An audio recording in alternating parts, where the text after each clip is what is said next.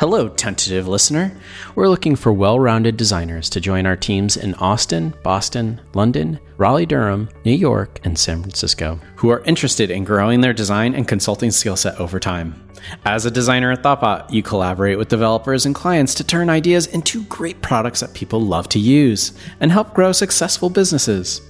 Thoughtbot works with companies in every step of the process to help identify and solve problems. We lead and participate in product design sprints, build high-quality apps, and then deploy them. We use emerging and effective technologies and methods on both internal and client projects. We believe there is a better way to work, and we want to find it and share it with as many people as possible. Visit thoughtbot.com/jobs to learn more about working at Thoughtbot and to apply. Hello, tentative listener. I wanted to let you know that we'll be taking a little break for the holidays. We'll be off for our next regularly scheduled episode, but we'll be back with Jacqueline in 2020. Thank you all so much for listening this year. We hope you have a wonderful holiday season and can't wait to catch up with you in the new year.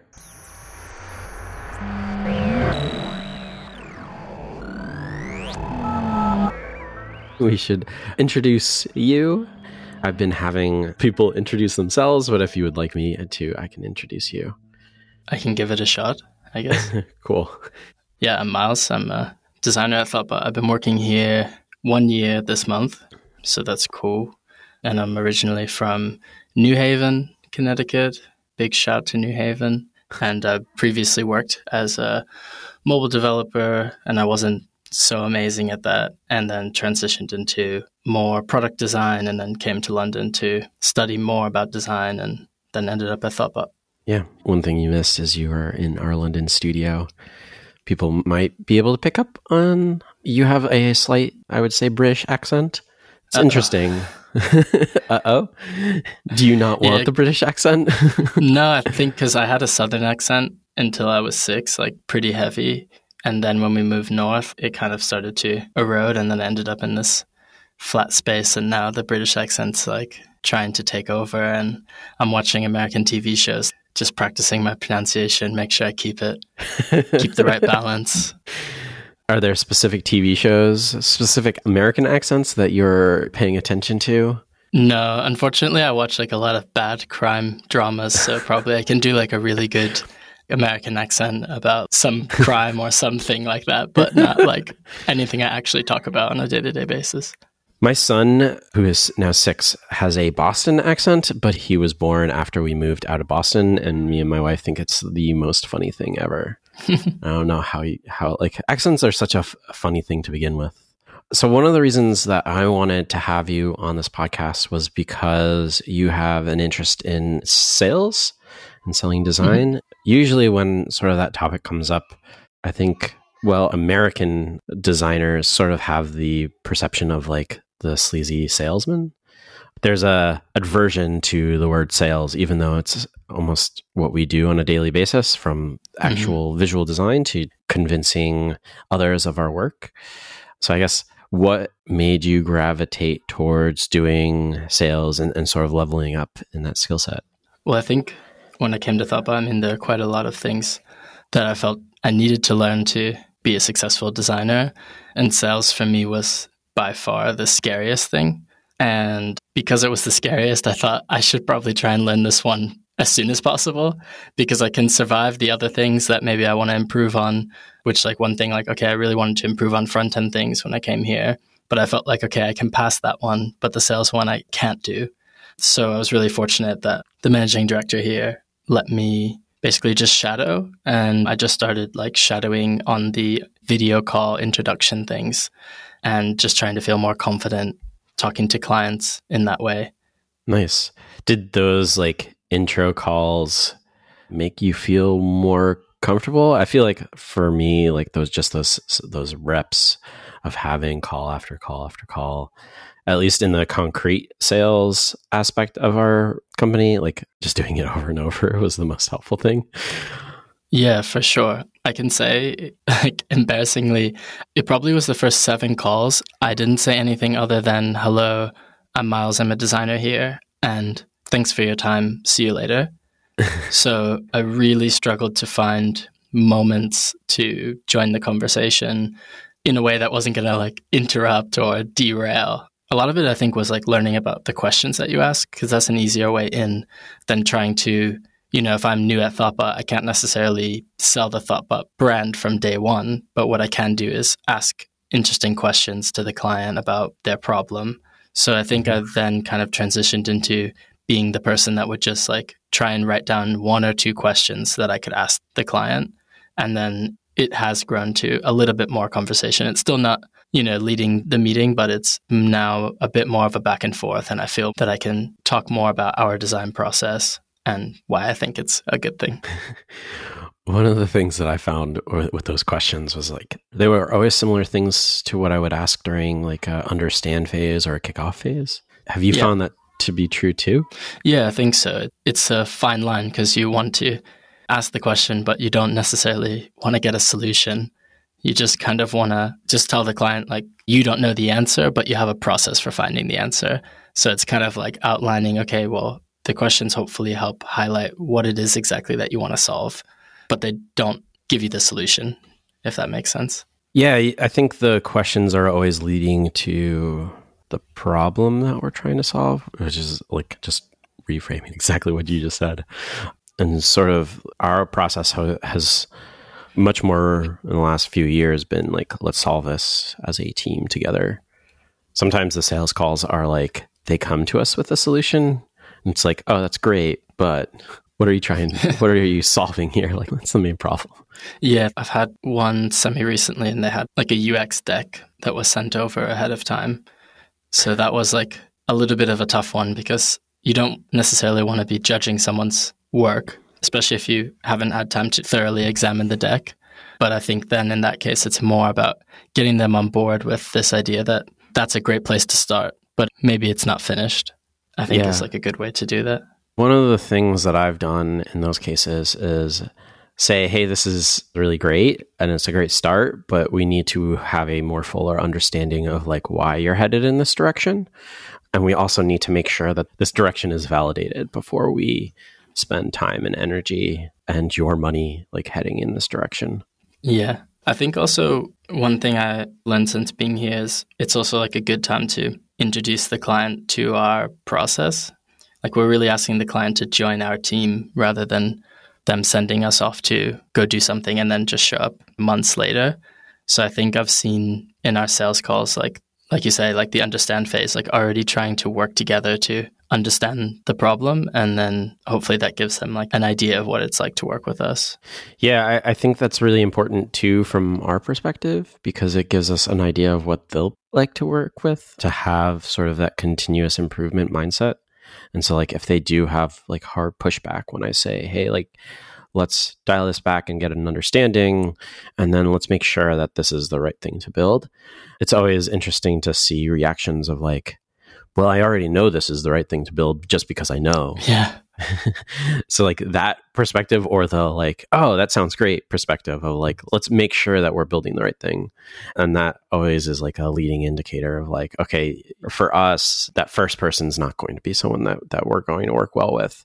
And they're better off just probably finding someone a lot less expensive and someone that'll be happy just sort of executing on what they've already decided is the solution, as opposed to working together to figure out what the right solution is. Yeah. I'm also thinking about the other side of the spectrum. Like in the summer, I had a project where it was really like, we have a bunch of problems. We don't know what to do. And that can also, I think, be challenging. I'm not sure if you have some suggestions of how to deal with that as well. Usually my suggestion to that is to offer to do research to figure out which is the biggest problem. Because, yeah, usually going into something like that where they have a handful of things and they want us to tackle one of them, it's like, okay, which one's the most important? And it's like, I can't answer that for you. Let's talk to either users or potential, like whoever makes the most sense to talk to, and get a fuller understanding of those problems before tackling them. And then just sort of like prioritize based off of that, like those conversations. Yeah. I'm wondering, like, since you've started involving yourself in sales, like how has that impacted your actual consulting as well? I think it's helped me frame projects better in the beginning. even if I wasn't on the sales call, I have a better understanding of how the project has landed on my desk and like who the project may have touched on its way.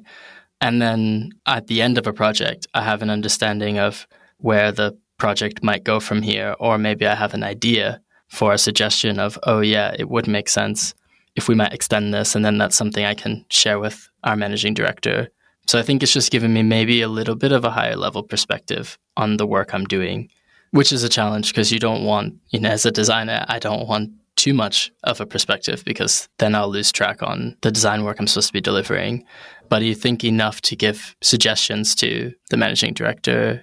I think for me, one of the things that it's impacted is like that higher level understanding of business objectives from sales calls and from like me prodding, if I haven't been a part of that process, has led to having better discussions around the design itself.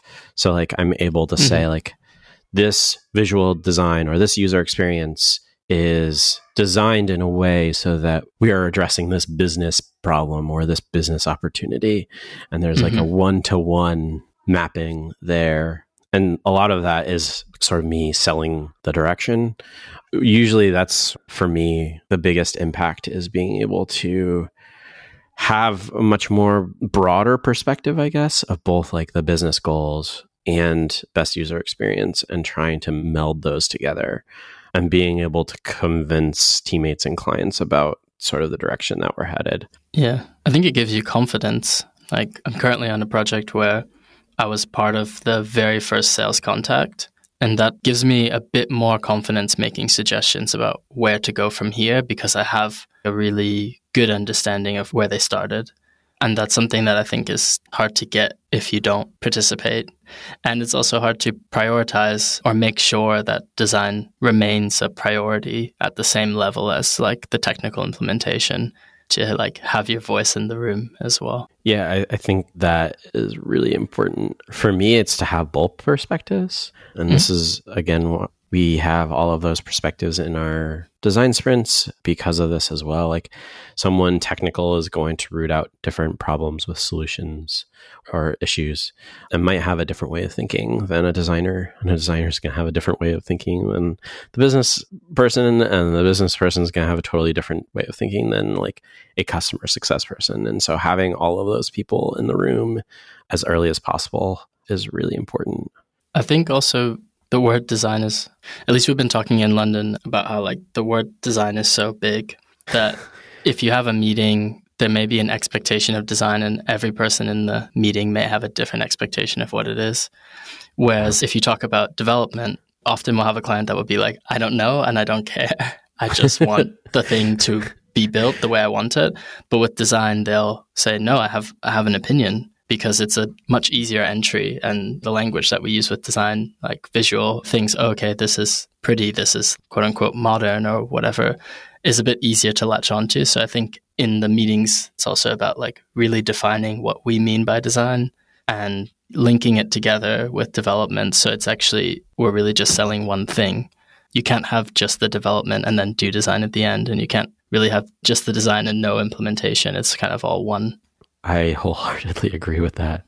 I sometimes have to do that with designers when they talk about design, just like defining, okay, what piece of design are you thinking about here? Because I think there's usually a tendency to like gravitate towards visual, especially here at Thoughtbot. We define design as much more broader than that.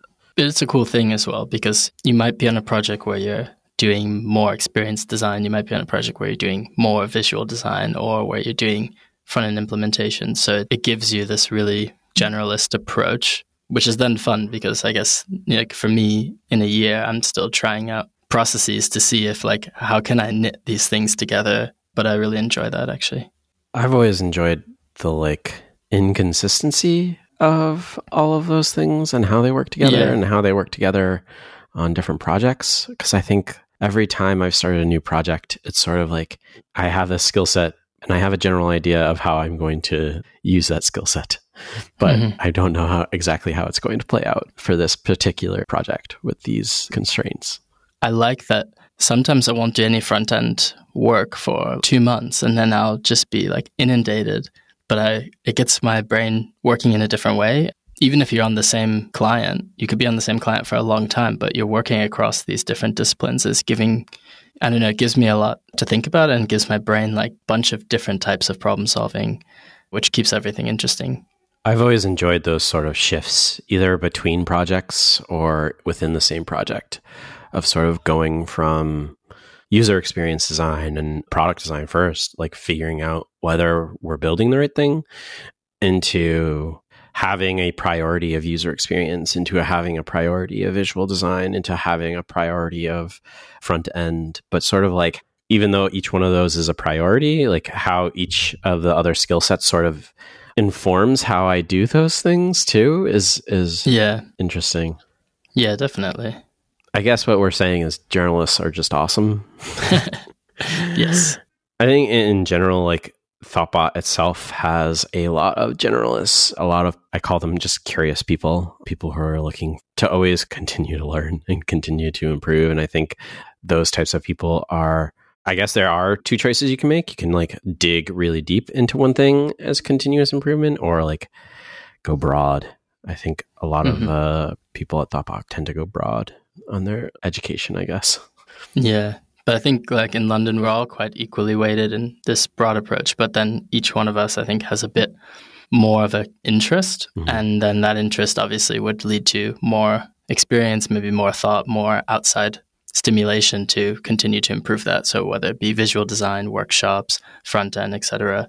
So that's like a really nice support system to be able to talk to someone who maybe you think, yeah, they have a good eye on visual design, but they still have that full understanding of the problem that you're trying to solve. So I think that's also like a good way. It's been a good situation for me, at least. I don't know about the other designers, I guess. I think that's tended to happen across all of Thoughtbot, especially with the design team.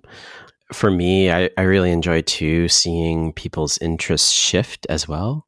So seeing someone who has a very like visual design interest focus in how they want to improve and how they want to approach projects, and sort of seeing a shift from that to product thinking or user experience. I feel like over time, those shifts happen as well. So them going from like being maybe the go-to person for visual design to sort of like a more go-to person for user experience or something else. I think one more thing I would mention, like just going back to the sales that I was thinking about, is also I think because the number of items that you're asked to do as a designer at Thoughtbot can be so diverse, I think it's also good because sometimes you have clients that really want, we don't give fixed estimates, but they might want something as a little bit more concrete. And I think it's good to be a designer in there to kind of soften those lines, because you might have a client that's thinking, okay, well, can't you just do the research in 3 days? And I think it's good to have a designer in there to kind of ask some of those questions so that the client understands, hey, this actually isn't as simple as I thought it was. And it then gives you space after that meeting to actually come up with a plan rather than having to have the plan right there, right now, because then the client's expectations are going to be set in a way that might make it hard for you to be successful. But that was something I was just thinking about from a meeting we had last week. I think those kinds of conversations are always really interesting, and like sort of like the way that I've started to frame how I approach those, I guess maybe has like evolved slightly, and maybe because of the sales process. But even when talking to a client that I've been working with for a while, it's when they ask like, oh, can we maybe cut corners here, or like shrink the timeline here, or maybe like expand the timeline in a certain place. So there have been cases where sort of the reverse of that, but like going over what some of the trade-offs and risks are of each choice. It's like, okay, we can cut the research phase in half, but the trade-offs there, like we're going to have less of an understanding. So we might be like doubling the building time if we're not right on the first solution. So like there are more inherent risk in what we're building and potentially bigger trade-off. Yeah. And sort of like framing it in that way. And I think instead of me like pushing a particular path, I've been more pushing like, okay, if you choose that, here are the trade-offs that you're making. And personally, like I'm very risk adverse and I wouldn't go down that path. But if you want to take on that risk, let's sort of like figure out a plan to make it as risk adverse as possible within those constraints. Is it okay to ask a question on here? Nope.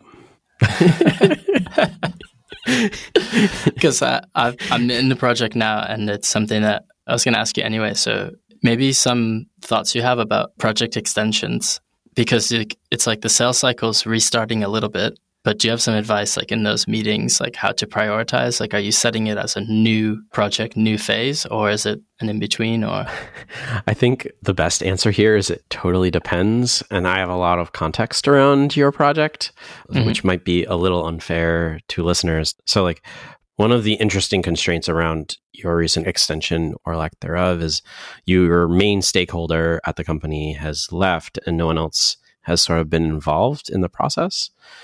And the person that now is the main stakeholder is asking questions that sort of lead me to believe that they're looking for not really a flexible and agile process. They're looking for something that's like much more waterfall. And so like we almost have to, I think, approach that as a whole new sale, because we're essentially convincing someone new of the process and of the value of sort of that process, which is like, for me, totally different than convincing someone that we've been working with for a while on an extension that has already bought in and hopefully has seen the value of that process. So presumably like a standard project, you still have your stakeholder and everything, then it's less of a sale then, is that what you're saying? Yeah, it's usually more of a conversation, and it's a similar conversation at the start of like, what is the business value that you want to deliver with this extension? And sometimes giving estimates of how we're going to get there, but it's less repeating like, oh, this is the Thoughtbot process. We want to make sure that we have a full understanding of the problems before we, attempt to solve them as a team. We should be solving problems as a team. Like it shouldn't be solely on any designer or developer or business person, and like all the way down the line, I guess. And having a structure, but like not adhering to that structure piece by piece by piece. Yeah, that makes sense. I think like we don't have to repeat that process because they ideally been working with us for a month or 2 months or 3 months. And the reason that they're asking for the extension is because they've seen the value in that, as opposed to the situation that I feel like your project is in now is we have to go back and explain that value. And while we can like refer back to work that's been done and the process that has been done, they haven't actually seen it and been a part of it. And so because of that, they're still sort of an outsider looking in. And it's almost like we're showing them a case study as opposed to them seeing the work being done firsthand. Yeah. That's super accurate. Thank you. That's a good way to think about it. Yeah, it's essentially like a case study that they're just really familiar with, as opposed to them working directly with us and seeing the process as it goes along. So it's definitely like a different mental state, I guess. Yeah, that's interesting. I think it kind of ties into what you said earlier, which is just the process is like really what we're selling. And then as a designer, it's like just trying to define that process to the client. Yeah. And the difficult challenge, I know you're going to be facing is the person that is asking more about deliverables than process, which again, like it's easy to fall back on that kind of a thing. It's like, okay, we paid a lot of money to these people. What have we gotten out of it? When a lot of it is around process. And usually, I think on a lot of projects, we're moving really quickly. And so we're not always taking the time to document things really well. And we're falling back onto things that we are using in our process. So things like Trello and GitHub and any history that we have using Figma or Abstract. Yeah. We expect essentially like those to create artifacts for us as opposed to us really fully documenting artifacts along the way. And so like in this case, that probably hurts us because they're coming from the outside looking in. But like if they're there the whole time, they can see like, oh, it's probably not worthwhile for them to spend time creating all of this documentation around this. And instead, we'd rather them like push forward. Yeah. I think one other thing that was disappointing about the stakeholder leaving is that there was quite a lot of effort put because this was a non-technical stakeholder with their first technical project to manage. So we spent a lot of time upskilling them and working with them. And I really enjoyed that. That was actually one of my favorite parts about the project, was like the learning that we were doing from each other about the product, but then them from us more about managing a product as a job. So I think that's also a tough one, because that's hard to quantify that value once the team member is not on your team, you know? Like, you're just like, okay, well, that's great, but it's not transferable. So that was something I was really proud of on that project, but obviously something lost. It is amazing, like, how nice that is once you've gotten into a good groove with someone too. And I've enjoyed getting non-technical people into what would normally be a product manager and sort of like training them how I would want them to product manage and getting a really good relationship. And then, yeah, I can see how disheartening that would be to like have someone come in or have them leave, and like all of that work they're carrying with them to another company or somewhere else. And there's nothing for you to show at the current client. It's just like, well, I spent like hours and hours of my time working through like how to product manage and how to do it well and how to communicate to the team and how we can communicate best back. And all of that work is sort of invisible to begin with. Yeah. I don't have a good solution other than to just like take pride in the work that you did and know that someone else will benefit down the line from your hard work at a different company. We're actually at about time to sort of wrap things up. So I've been asking everyone that joins if there's anything that you want to promote, or if there's any, like, the best way for people to get in touch. Yeah, please go vote. Can I put that on there? Yeah. Oh, my dog is joining the podcast as well this time. Yeah, he or she is like really down with the get out and vote campaign. She's very in favor of voting. At any rate, thank you for joining. This has been Tentative episode 81. You can check out the show notes at tentative.fm/81. You can tweet at us at tentativefm and let us know if you enjoyed the show.